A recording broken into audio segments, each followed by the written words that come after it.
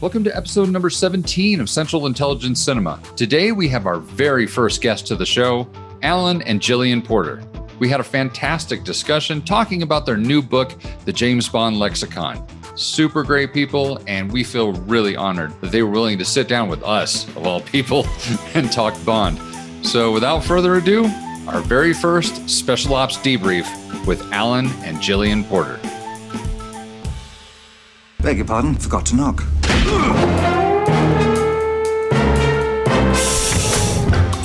Welcome to the CIC, initiating security clearance. My name is Napoleon Sullivan. Bond. James Bond. Ethan Hunt. Felix Leiter. Ilya Kuryakin. Identity confirmed. Now, pay attention, 007. Welcome to Central Intelligence Cinema, a podcast dedicated to spy movies and secret agent pop culture. Your mission, should you decide to accept it. Remember, nothing ever goes according to plan. Tom, what do you think you're doing? The British Admiral, sir. You expect me to talk? Yeah, baby! Coming to you from an undisclosed safe house that's safe because it's undisclosed. It's the Central Intelligence Cinema Podcast. I'm Jason Greenberg, and with me, as always, Ben Esslinger. Thank you, Jason, for that lovely, warm and fuzzy introduction, and welcome back to the CIC. Man, we are going to class this sucker up today. Oh, yeah. Holy smokes. Jason, how excited are you? On a scale of 1 to 10, I am at 11. 11 indeed. We have a guest. We have two guests. We have two freaking guests on our freaking podcast. We have guests. We have guests. Put your podcast to the test. And we won't sing any more of this because it's ridiculous. Hey, that's pretty good there. How on earth did we even land these people? I have no idea. Because they don't hear the outtakes. They only hear the polished turd, not the full turd. That's right. They have no idea what they're getting themselves into. But ladies and gentlemen, we have Alan and Jillian Porter, the author of the new book that we talked about last week on the Intel Report. The book is The James Bond Lexicon, the unofficial guide to the world of 007 in movies, novels, and comics. We have them both. It's amazing. It's amazing. It's crazy. It's amazing. Ooh. So, yeah, I feel like I should just shut my mouth for the time being. And without further ado, let's get into this interview. What do you think? Let's do it. Now establishing a secure line for CIC Special Operations Debrief. Authorized personnel only.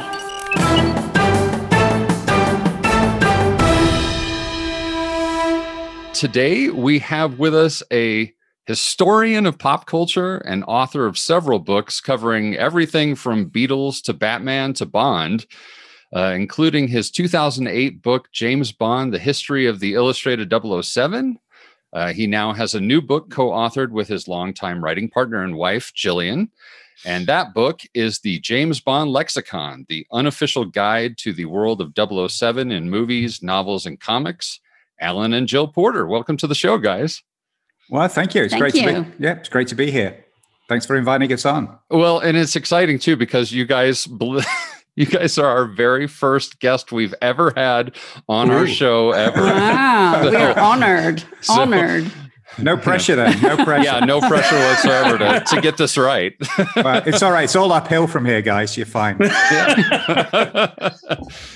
But first of all, how are you guys doing? I know this last year has been different for everybody, but how are things going?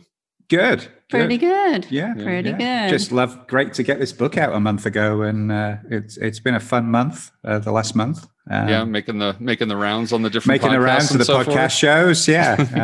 It's been fun, and it was just. Even though everything was strange the last 12 months, it was actually good to have the focus on getting the book out and working on that. So, sure. Yeah, for sure. Yeah. And you guys are in Austin, Texas, right?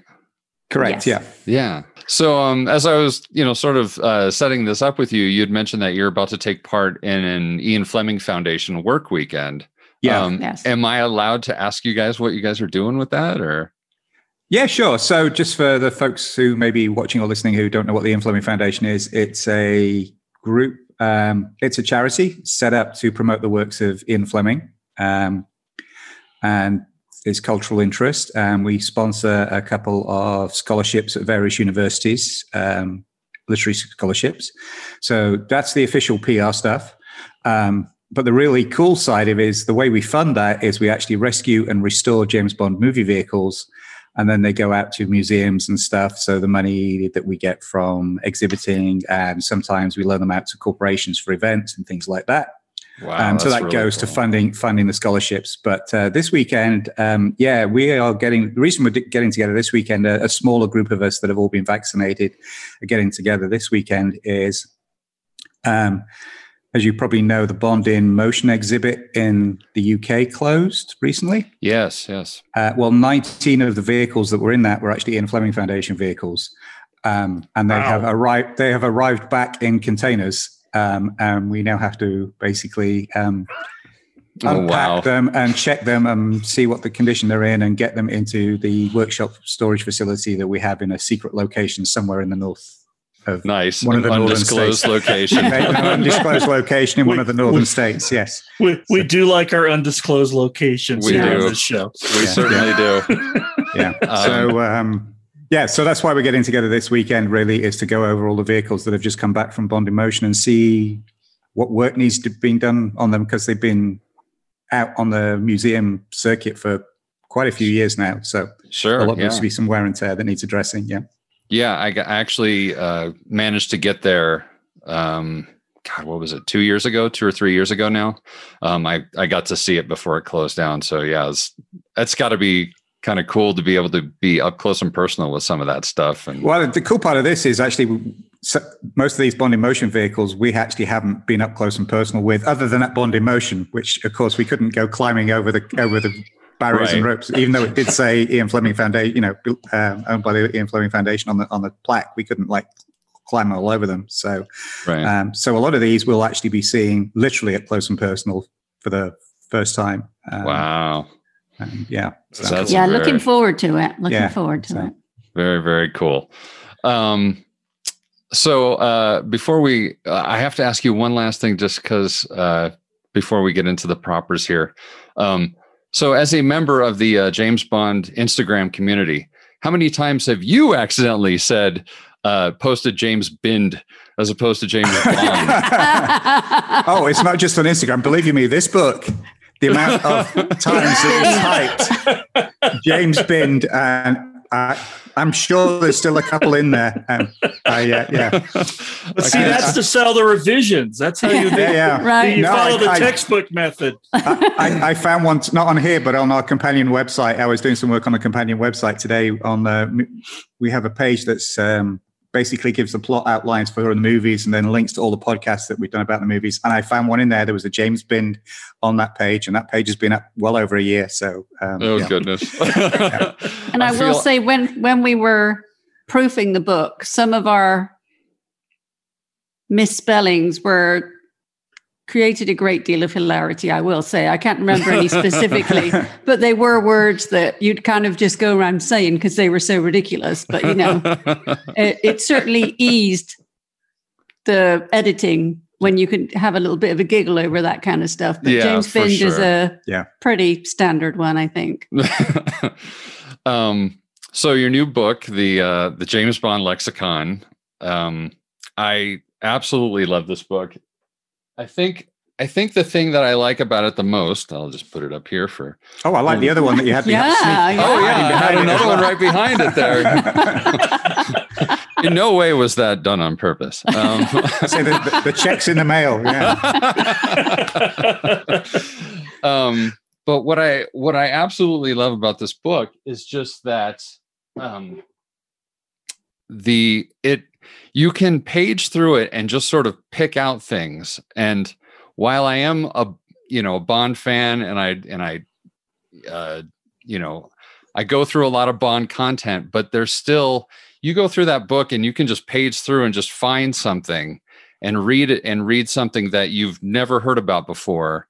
And it's indexed so well at the front, listing off exactly where these entries are coming from. And it allows you to go, if you read something that sparks your interest, you can immediately find where it is and go search it out. So it's sort of this like spark plug for finding something new that you haven't read before or seen before or whatnot. And it's just, I just think it's such a cool reference material I mean, because like I said, I mean, on one hand, it's this great source of inspiration, and on the other hand, you can just nerd deep dive on this thing. You know, you can find out the assistant. Excuse me, I love the cat. You can just. He's not Blofeld's cat though. He's not pure white. So pretty good though. He doesn't even have a Bond name. I'm sorry. Oh no, that's okay. Actually that's Holmes, because I was writing Sherlock Holmes when we got him, so that's Holmes. So. Oh, very nice. And he gets into everything. He gets his nose in everything. He's inquisitive, so he's Holmes. A very apt name then. But yeah, like you can either, you know, get this inspiration, or you can, you know, just nerd deep dive. There was a entry in there that I saw that was like the assistant to the head of the dance school, and it was from the Casino Royale. I think it was 67. And I'm just like, just that level of commitment to detail is just wow. It's great to hear you say it, because actually one of the things that the aims of when we started this was to have something that would introduce people to stuff other than the movies and the Ian Fleming novels. Yeah. Partly what sparked it is doing the other book, the James Bond History of the Illustrated 007, which is a history of Bond in comics, was reading all those comic stories and finding these interesting characters and gadgets and storylines that a lot of people didn't know about. So when we started putting this together, it was like, well, there is books about them. There's a couple of encyclopedias about the movies already out there. There's a good book about the Ian Fleming novels that goes even deeper than this. I mean, that's mega levels of nerdom in that book. You know, if you want to know how to play the bridge game in Moonraker, it actually takes you through hand by hand. We don't go that deep in this book. Wow. But outside of the Fleming novels and the movies, there's a lot more to the James Bond franchise that people aren't aware of. So that was one of the aims of this book, was really just to open that up to people who are interested in Bond, either, you know, at a very deep level, or just curious about it. And we've heard a lot of people say they're doing what you're doing, which is basically just opening the book at a random page and going through and going, oh, I didn't know that, which is cool. I love hearing that. Yeah. Yeah. I literally can just like pull the pages and then just drop my finger down onto a page and start reading. And there's always something that I had no idea even existed, you know, despite my level of nerddom. You know, there's still so much, you know, to absorb. And we found that too, you know, because I did certain things and Alan did other things. And when we're editing together, all of a sudden you're like, oh, I didn't know that. Or, you know, one of us would say that. So even creating the book, we both learned a lot more. Yeah, I can't imagine. You know, you think you know stuff and then you're like, oh, actually, I don't. So here we go. Right. Sometimes you want to know and sometimes you don't. Yeah. There were days like that. Yeah. I believe you me, we've also forgotten an awful lot of what's in this book. Oh, yes. Well, fortunately, there's a book for you to actually look it up. If you remember. So, I don't know if I'm ready for that yet. You know, obviously, after you did the first book and you know, you sort of got into that, but were there other inspirations or motivations for putting this second one out? Partly, we're both geeks for these encyclopedias of fictional worlds type thing. I think it started with the Dune Encyclopedia when we were both at college.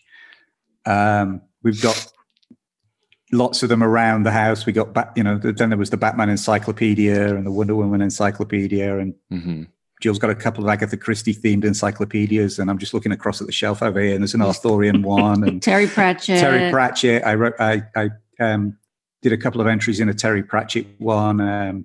I've contributed to a comics history one. So yeah, it's just sort of in our DNA, I guess, our geek DNA. And there wasn't one for James Bond Lexicon.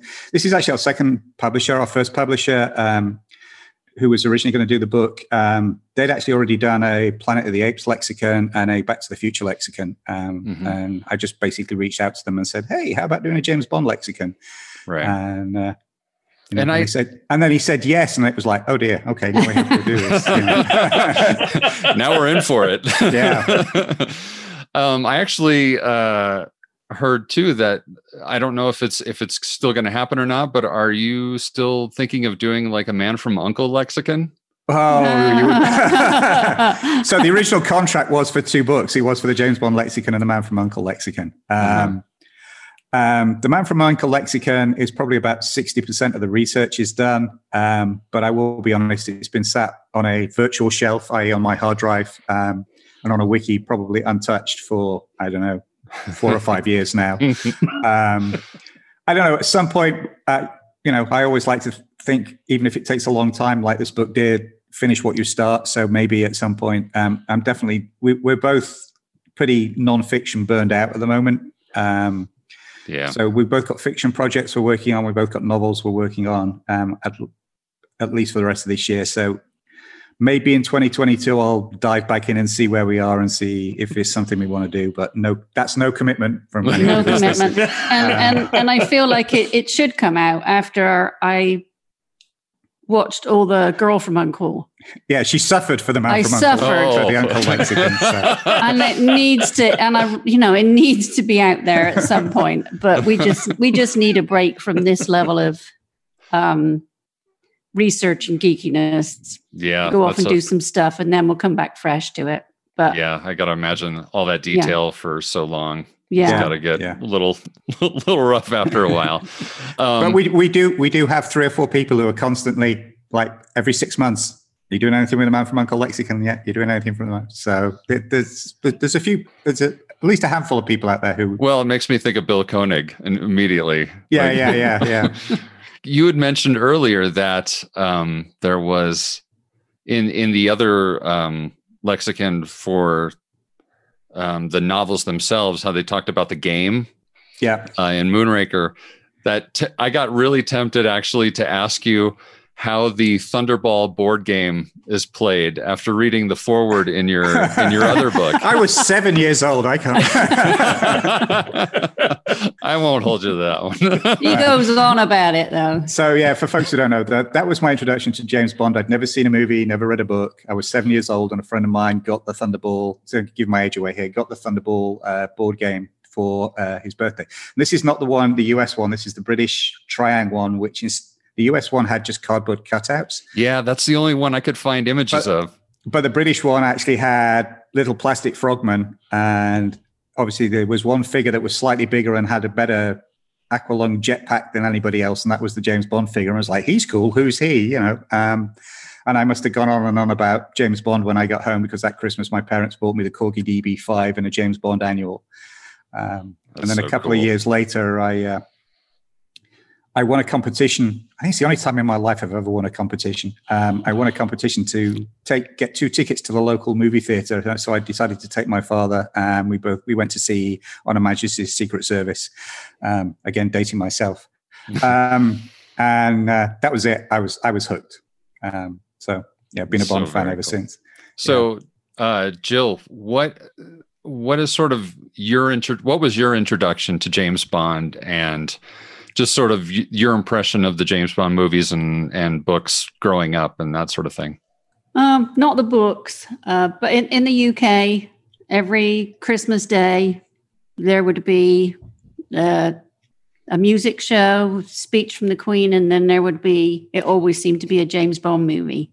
And so that was my, exposure as a child. As I got older, you go to the cinema to watch the latest releases. And it was pretty much, those are cool, those are fun. And that was it until I met this guy. And my geekiness has increased exponentially in those years. And, now I probably don't know as much as a lot of people. And like Alan said, we've forgotten a lot of stuff that went in the book too. But it's just cool. James Bond is cool. The movies are fun. The books are good. Yeah. And they're so different from the movies that it's quite a shock when you first read them. Yeah, for sure. I will add to that, by the way, the geek osmosis is a two-way street, because I now know more about Agatha Christie and her creations than I ever thought I would. So that's excellent. at least you weren't just, dragging her into your world and there was no reciprocal action. No. We share. Yeah. Sometimes maybe it's an unwilling recipient, but we share. Yeah. Well, and the longer you're exposed to that type of stuff, you just sort of suddenly become interested, and you're not even sure why you're interested. Right. Yeah. So I've come to sort of understand that this has been kind of a long journey to get this book out. Oh, yes. With some pretty major stuff that happened along the way. Can you sort of talk about what and when this all got started and a bit of how we arrived here? Do you want to take that? No, right then. Well, it started 10 years ago with that casual conversation Alan had with the editor at Hasseline Books. And then we both looked at each other and thought, oh, okay, now we have to get on. So we split up who covered which books. Alan did the movies, and he sacrificed himself to do James Bond Jr. Cartoon. Good man. And he paid me back with the Girl from U.N.C.L.E. stuff, though, I will say. And so we started working on it, and it was slow because, you have to, like with each book, you have to read it, and then you make notes, and you go back and you read it and make sure you've got the right notes and everything fits together. And then we had a wiki we put it on. And it seemed for a while that we didn't seem to be getting very far. And then all of a sudden, it seemed like, oh, actually, this is, getting closer. We got to the exciting stage of where we printed everything out and put it into folders and sent the first draft to Hasseline Books. And they were like, oh, can you change this dash for a colon and this? And you're like, oh, this is real editing stuff, because it had to be consistent with the other one. Sure. And then his partner at Hasseline Books died suddenly, and he decided to mothball the company. Mm-hmm. So we sat for a while. Well, are we going to keep going? Because it's like, we don't, when you've got a publisher, you've got something to work for. You lose your publisher, and you're like, is this ever going to see the light of day? And Alan had been, he works with, I don't even know what you're called now. Your podcast, isn't that terrible? On Her Majesty's Secret Podcast. On Her Majesty's Secret Podcast. Not that she ever listens to it. No, I don't. My wife rarely listens to my podcast as well. Same here. And, he was talking with Van Allen Plexico, who agreed to take it on. And I might be getting this slightly out of order, and Alan's probably wincing. But it gave us a bit of impetus. But around 2015, I got cancer. And so everything went on hold while we dealt with that and got me better. And we also, in that time, moved back to Texas from Illinois. And it kind of just sat there for a bit. And then when everything was okay in that, we decided, we really want to get this out. And Van was supportive. So we... as Alan said, in a way, the lockdown was a gift, because it's like, well, we're not going anywhere. Sure. We're not doing anything. Let's get on with it and get it done. And, it was so nice to get to the finish line and to see a copy of it was magic. Because it's the first time my name's been on a book. I edit Alan's stuff, but it's pretty exciting. And I'm just so glad we managed to get here and get it done and see it out in the world. It's really cool. Yeah, well, I certainly think the world is loving it. I mean, everybody I know seems like it. Yeah, and it's also great. It's great to see you here looking healthy, and I am. Thank you very much. Yes. So there is so much in this book, and I can't imagine how difficult it was to figure out how much detail you decided to dedicate to each entry, or even what was worthy of an entry. Like, how does that process even happen? Well, like Jill said, when she mentioned that it was a stage where we actually printed out everything that we'd got, that was single column as opposed to double column and double sided as per the book, but that came out at 750 pages. Holy cow. So it was clear that things had to go. One of the things we took out was, I mentioned the website earlier. We took out all the plot summaries and decided we put those on the website rather than in the book. Okay. So we took that section out and we put that online. The other thing was really just we literally sat down most nights after dinner and just, we said, right, we're going to take it out. And we literally went entry by entry by entry through the thousands of entries. And it's like, obviously some of the big ones, we're going to stay, like James Bond. Right. We're not going to take him out. But, some of the ones, if it's Bob, the goon who stands in the corner and, just hands Blofeld a mug of coffee, does he really progress the plot? Right. Or is it something significant? No. So he goes. So there was a lot of that. There was also trimming down. What we tended to find is because we were writing in isolation, we would actually write a lot of the plot points into the entries. And it's like, well, we can't keep putting plot summaries in every entry because they're just going to, they're going to get massive. So part of it was cutting them down so they were short enough to be manageable and readable, but also keeping the context in there that somebody could do what you said, dive in and just read one on its own and understand the context of it without having necessarily read the novel or seen the TV episode of the TV show or watched the movie. And that was really actually quite difficult, was actually that finding that balance between context and keeping it short and also making sure it was an individual who moved the plot on. There is a few blokes that moved through. Tom from James Bond Radio, he very nicely picked out the fact that we had James Bond's decorator in there, who actually doesn't do anything other than decorate James Bond's apartment. And Jill was like, that was one that probably slipped through the cracks because actually Jill was really ruthless about people. She's like, no, they're not doing anything. Go. So I think the decorator just slipped through the cracks. But so yeah. And then we found out the other day, one of our colleagues, Jared from On Her Majesty's Secret Podcast, pointed out that we'd actually missed a character out. Green 4 from the guy who has the fight with Necros in the kitchen, which is an awesome scene. Yes, that's one of my favorite scenes in all of Living Daylights. He's not in the book. I don't know how that happened. We don't know how that happened, but now he's got an entry on the website because that's what the website's for. Because obviously the book is instantly out of date. I mean, as soon as we said we're going up to this date, other things are going to happen after that date. So that's why we've got the companion website, is so we can add new entries as things come along. So we've already got just over 40 new entries on the website already.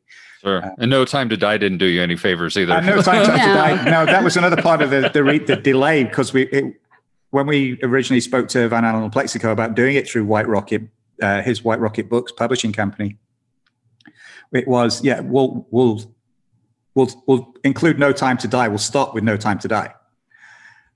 And I was like, yeah, okay. And we just, okay. That's, and then, as we said, when lockdown started, we were like, look, we've got this year, we didn't know it was going to be a year, but we've got this time when we can focus on it. Let's put a line in the sand and say, we're going to do everything up to the end of 2019. We'll spend 2020 working on the book, get it out in 2021. If No Time to Die comes out, whenever it comes out, it can go on the website. Right. So yeah. And also I would add to that the benefit of, say, Alan did the Ian Fleming books. I did the Gardner books. So we weren't reading the same thing. So when it came to editing, you were looking at something else with a fresh eye, and it was easier. It was almost a bit like defending your thesis with some of it. Is like, why does that have to stay? And you'd have to come up with a reason. That's a great why that had to stay. And I think, it split the work, so it made it work faster, but it actually worked out really well in the end because it meant that one of us was usually coming in with ignorance and could say, well, that doesn't need to be there because I don't need that to understand your, that particular entry. Right. And I imagine, wow. Yeah, that's a great way to do it. Just that whole coming in sort of with not maybe knowing something, maybe you've read it once a long time ago, but certainly not, under a microscope at a granular level, the way that, perhaps Jill looked at it, or perhaps Alan I had read the Gardner novels in the past, but that was a long time ago, and it was very vague memory. So it was it was good because and I say Jill could challenge my stuff, I could challenge hers. We would edit together. So hopefully when you are going through this, you can't tell who wrote which entry. I mean, it really is an amalgam of the two of us. Yeah. So in the James Bond lexicon, you've got this massive list of story titles and codes at the beginning, so the reader can find out where these characters or items come from. In your research, I don't know if this is difficult to whittle down, but what perhaps were some of your favorite Bond finds that aren't directly linked to Ian Fleming novels or the films? Were there little happy surprises, like things that you hadn't read before that that you would maybe want to pass on, like specific things that you really liked that you didn't even hardly know existed, or do you guys know so much about all this stuff? I have some ridiculous things that we had a good giggle over, but I don't know about really Moneypenny stuff. I suppose, the Moneypenny Diaries, that was interesting. That was sort of an interesting thing for me to discover as I was going through your book, was all the different iterations of Moneypenny. And one of the very specific ones that I did read about was from the Moneypenny Diaries. And so that's definitely something that I want to now go check out and find out more about, for sure. Yeah, and the two short stories in there were probably the hardest things to actually find, because they were only published in 2 magazines in the same month in the UK back in whatever date. See, the date's gone. I've forgotten what date they came out. But anyway, one was in The Spectator, and I think the other was in Vogue. Maybe I'm getting that wrong. But anyway, if only I had a book where I could look that up. But they'd never been reprinted. So we found one from a friend who was a collector who had the magazine. And then the other one, I actually ended up contacting The Spectator, and they went down in their archives, and somebody in their archives actually sent us a copy. Wow. So, but they've since been, I think they did an ebook bundle last year or earlier this year of all the Moneypenny stuff, and included the 2 short stories. So it's now a lot easier to find. So, but tracking and things like that down, some of the kids' books, they were fun. Actually, for me, I think the one thing I have enjoyed, and we've actually done on Her Majesty's Secret Podcast episode on one of them, was the Find Your Fate Choose Your Own Adventure books done around A View to a Kill. There's 4 or 5 of them, and they're ridiculous, but they're fun. And it's one of the few books where you can actually, James Bond actually gets killed if you choose the wrong path through the book. So very nice, very nice. But yeah, they're good fun. So. Yeah. Also in the book, so this is a slightly different angle, but in the book you list 28 different iterations of Bond, as sort of a way to help tackle the rather impossible task of addressing continuity. But I guess my question is, how do you feel about the most recent attempts with sort of retconning continuity into the Craig era? Can we leave now? Oh, so you feel the way I do about it. Okay. You really want us to get started on that one? I think my big problem is that Bond, I said this on something else recently. I think it was the radio show we did last night, but and I'm stealing it from somebody else that basically said, the Bond movies work when you're telling it's the same movie, or it's the same story told 24 times. Or 20, coming up for 25 times.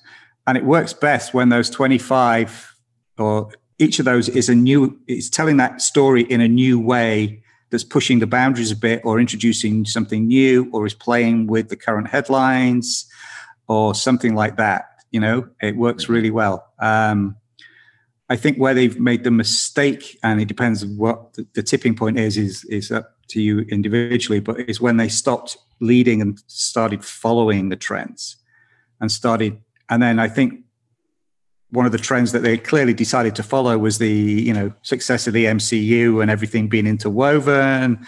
And Bond is not a character that needs a backstory and all the angst and stuff. Bond should be a character that's a shell that you can project yourself in. That was always the thing about the James Bond movies. You walked out the cinema going, I want to be James Bond. I am James Bond.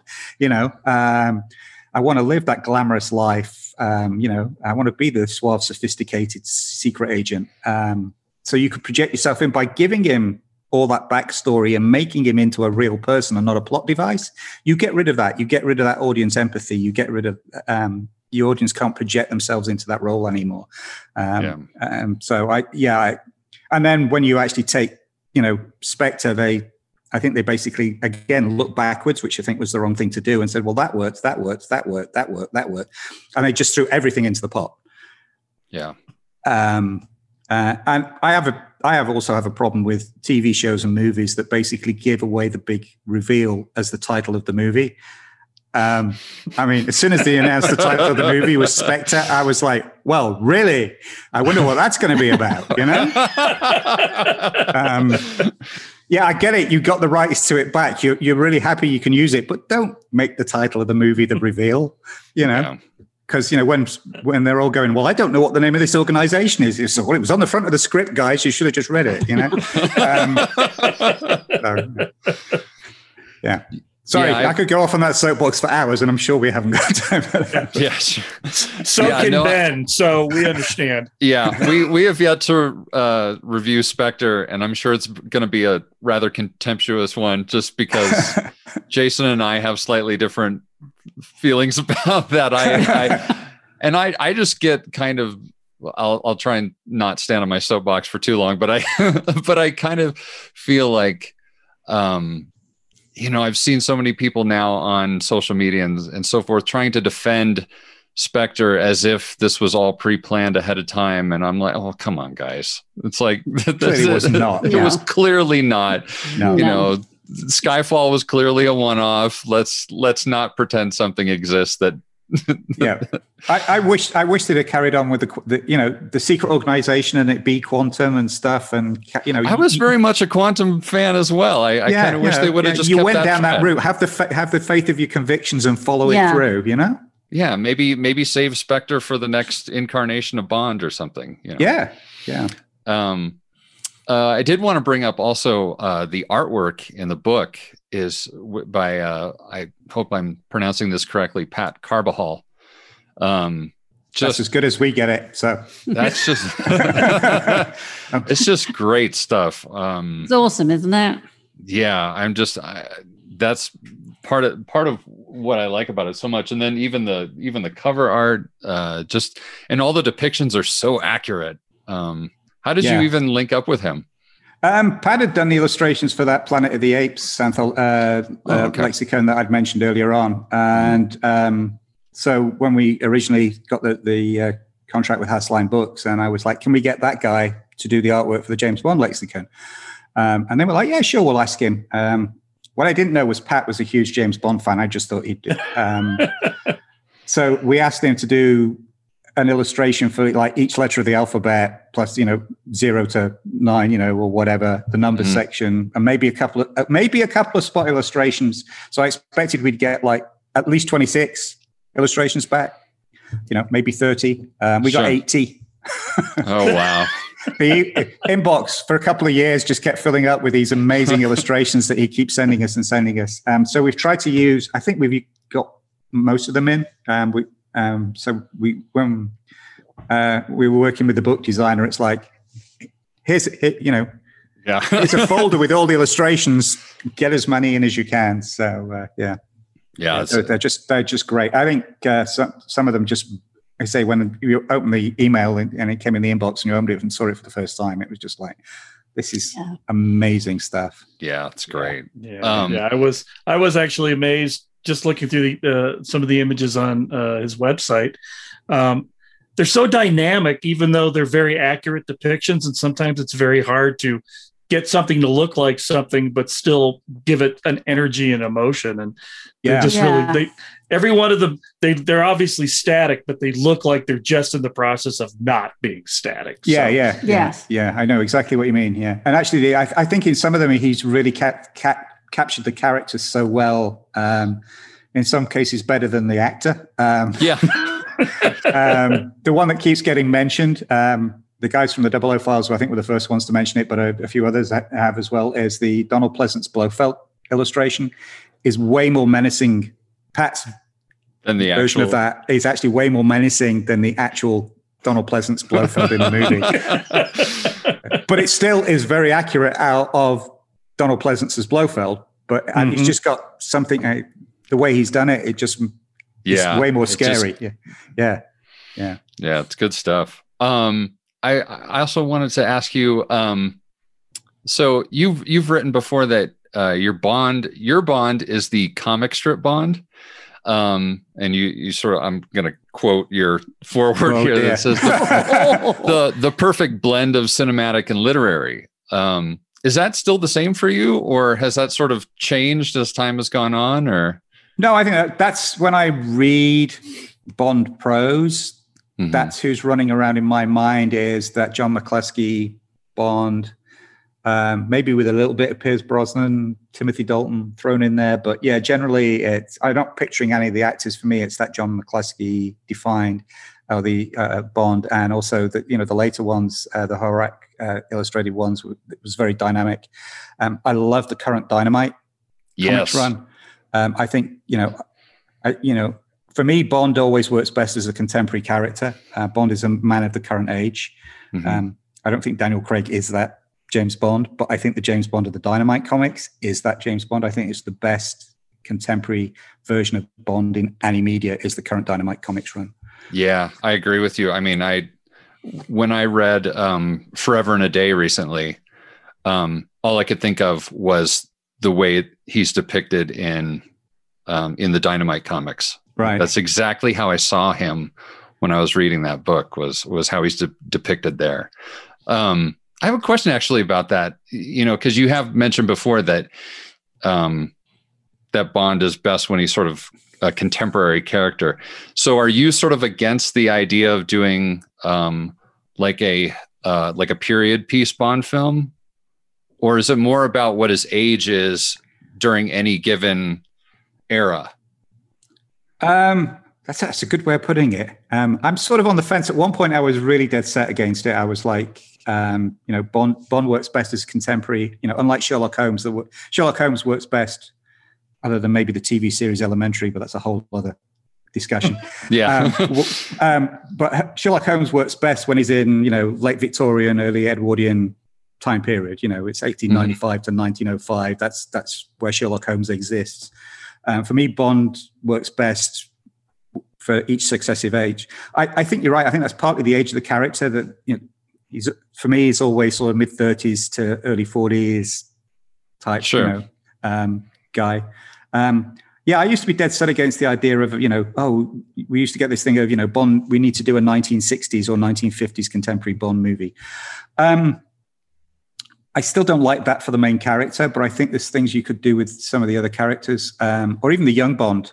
The young Bond books and the Dynamite Bond Origins have shown you can do stuff with young Bond in that period, and it'd be really good. Yeah, I agree with you. That's some of the young Bond stuff is really good. And the Bond Origins, I've got a couple of issues with the artwork, but only as an aviation geek, some of the plane stuff's wrong. That works really well. So I think that, and maybe some of the spin-off characters, you could do some stuff, earlier in the career or different periods. The one thing that I've been sort of saying I would love to see, and again, this comes from Dynamite Comics, is a Felix Leiter, Tiger Tanaka buddy story on Netflix. I don't want to see James Bond on Netflix. Keep the James Bond and the Bond movies as I'll be generous, every 3 years tentpole movie, and then in between do the multimedia stuff and have the Netflix series, maybe have a Moneypenny series or, again, one on M, thinking back to the Dynamite comics, his time in Northern Ireland, go and think about that and do some backstory on that. That would be great TV. Do stuff like absolutely. that. Yeah. So my answer to that is yes and no, no and yes. I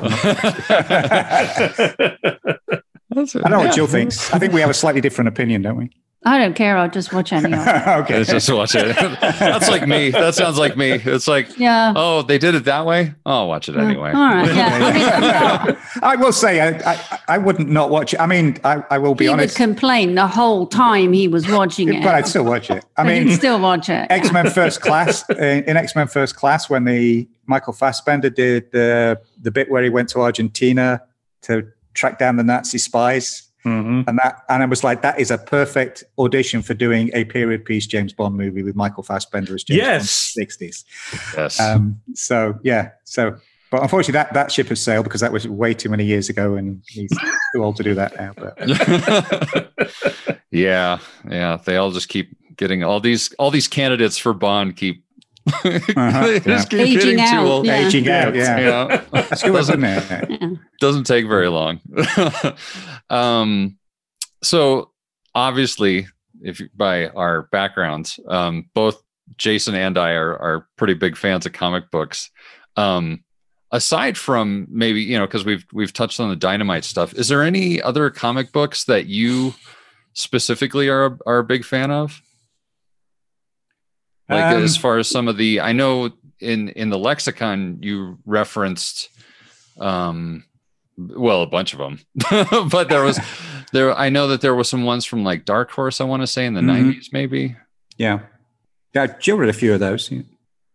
Yeah, I quite like those. Yeah. I'm trying to think of that. That's the trouble now. You just wipe it all out of your mind because you read something, you write about it, and then you move on and you read something else and you write about it. But no, I thought they were pretty solid. I thought they were really good stories. Yeah. And they were nice because before that, I'd read all the comic strips. Mm-hmm. And it was nice to actually read something that you think, well, that could almost happen. Whereas, with the comic strips, I'd read some of them and I'd be like, I don't really quite know what I've read there. Because you couldn't always tell what was actually meant to be happening. But yeah, I'm trying to think now which ones I really liked.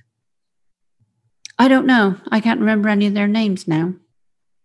It's a bit like studying a foreign language and then you put it away for a little bit, and then the next thing you know, you've forgotten it. The one that it's fun. It's not necessarily my favorite, but I know it's the most reprinted James Bond story around. So a lot of people like it, and I have a lot of friends who love it. Is Serpent's Tooth, which is crazy because it was basically, I'm still not quite sure how they got away with it, but the amalgamation of the literary and movie Bond. There is so many movie references in there. And if you want to see James Bond fighting dinosaurs and lizard men and UFOs, that is the comic for you. And the other good one is Mike Grell's Permission to Die. Yes. Which is really good. Yes. That was a 3-parter. That was set, unfortunately for him, right as the Berlin Wall came down, and it was about somebody being rescued from East Germany to West Germany, to the West. And the first 2 issues came out while there was still in East Germany, and then there was a problem. There was a problem, and it got delayed a year. And during that year, between the 2nd and 3rd issue, the Berlin Wall came down. But it's read together. It's a really good 3-issue miniseries. So that's one I highly recommend. Yeah, I had no idea Mike Grell even did any James Bond stuff. He's a huge James Bond fan. Is he? Yeah, I'll have to definitely look for that one then. Well, I guess finally, what's sort of next on the horizon for you guys? You guys had mentioned maybe writing some fiction and that sort of thing, or are you sort of going on holiday for a bit? I don't think you do when you write. Your brain's always doing what it does, whether you write it down or not. We're both working on projects right now. I mean, mine kind of came to a halt when we got COVID, but I'm trying to get back into it. So, I will say COVID really killed the fiction writing. Yeah, it really did. Or gears or whatever. We've only really both just started getting back into working on fiction. That COVID fog. Yeah. That was really tough to get around. Yeah. We both got it in January, and it's taken us a couple of months to sort of get through and push through that sort of mental fog and get writing fiction again. But that's what we want to do. Is we both got fiction projects for this year. Very nice. We want to get done and polished and get them out there and hopefully start selling them. So. Can you give us a hint or I'm wary of doing that because in 2015 I went on James Bond radio and said, the James Bond lexicon is almost done. It'll be out next year. So I'm a little wary about putting too much out there. Understood. I will say Jill's working. I've read Jill's first draft of her sort of outline draft of the novel she's working on. It's really good. It's sort of a contemporary. It's really weird because I mostly read mystery stuff, and I don't particularly care for a lot of touchy-feely chick lit type stuff, but that seems to be what I'm writing, which is very weird. But life is weird. It's, your brain is weird is what it lets out. So I don't know.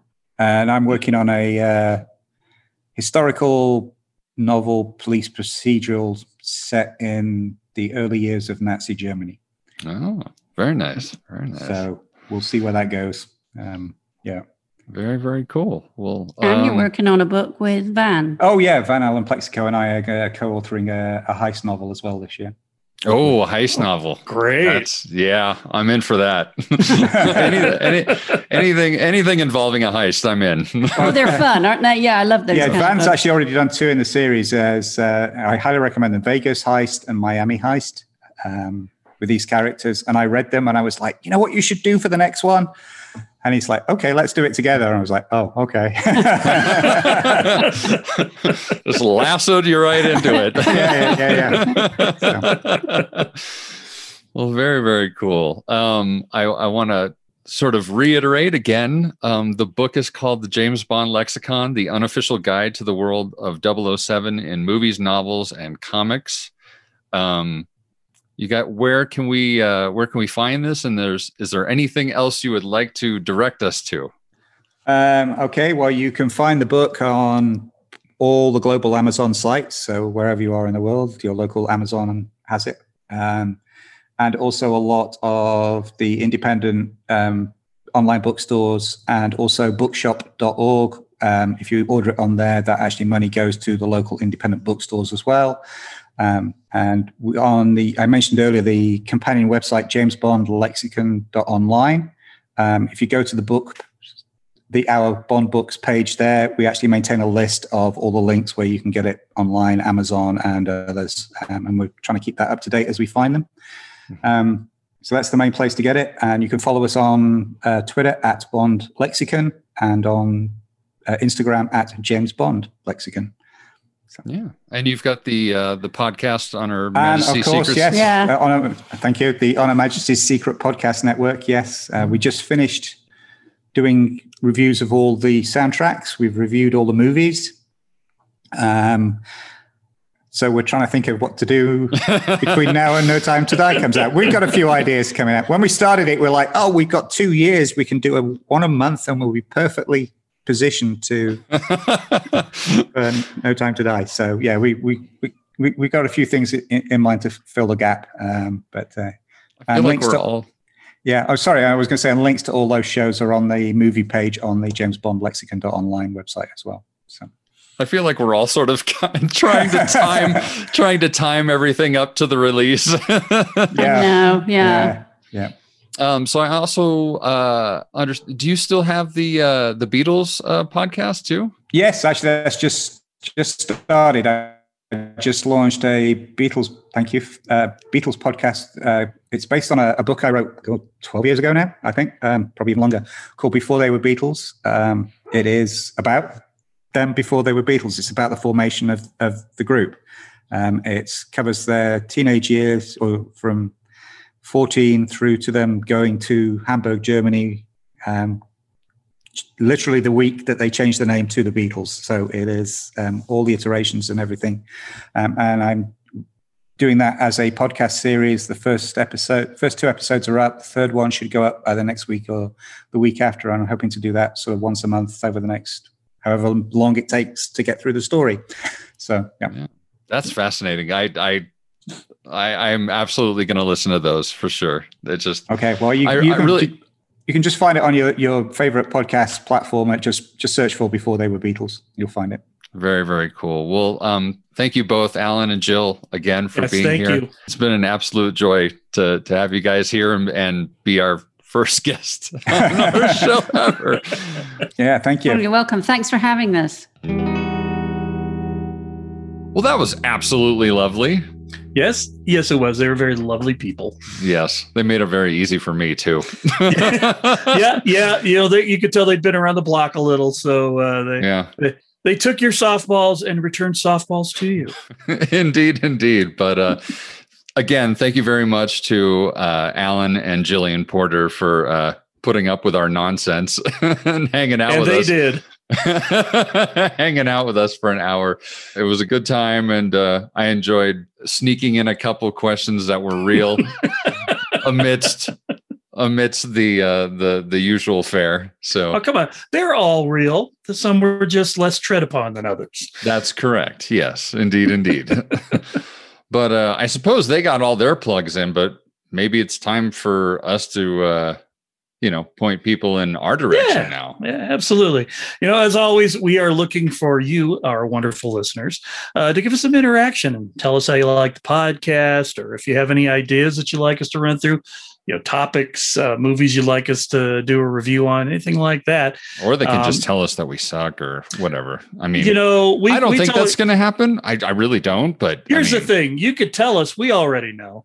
So I mean, you're just confirming what we already know. And if we can't really do this thing with confirmation bias, because you already know that confirmation bias in intelligence analysis is already a hindrance. So that's right. But if you feel compelled, you could certainly send us an email at cicdeaddrop@gmail.com, or you can hit us up on Instagram at Central Intelligence Cinema, separated by underscores, or you can hit us at Twitter at CIC Spy Pod.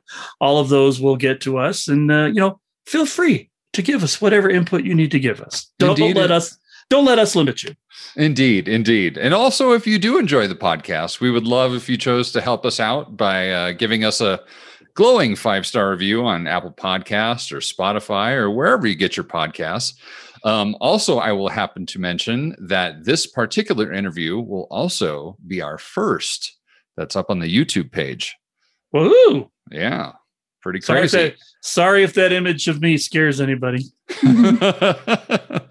So, but yeah, please give us a glowing 5-star review so that our show gets seen faster when people search for stuff like this, and we can grow the CIC into a small community of nerds like us. But yeah, I guess that's about it. With that, I'm Ben. And I'm Jason.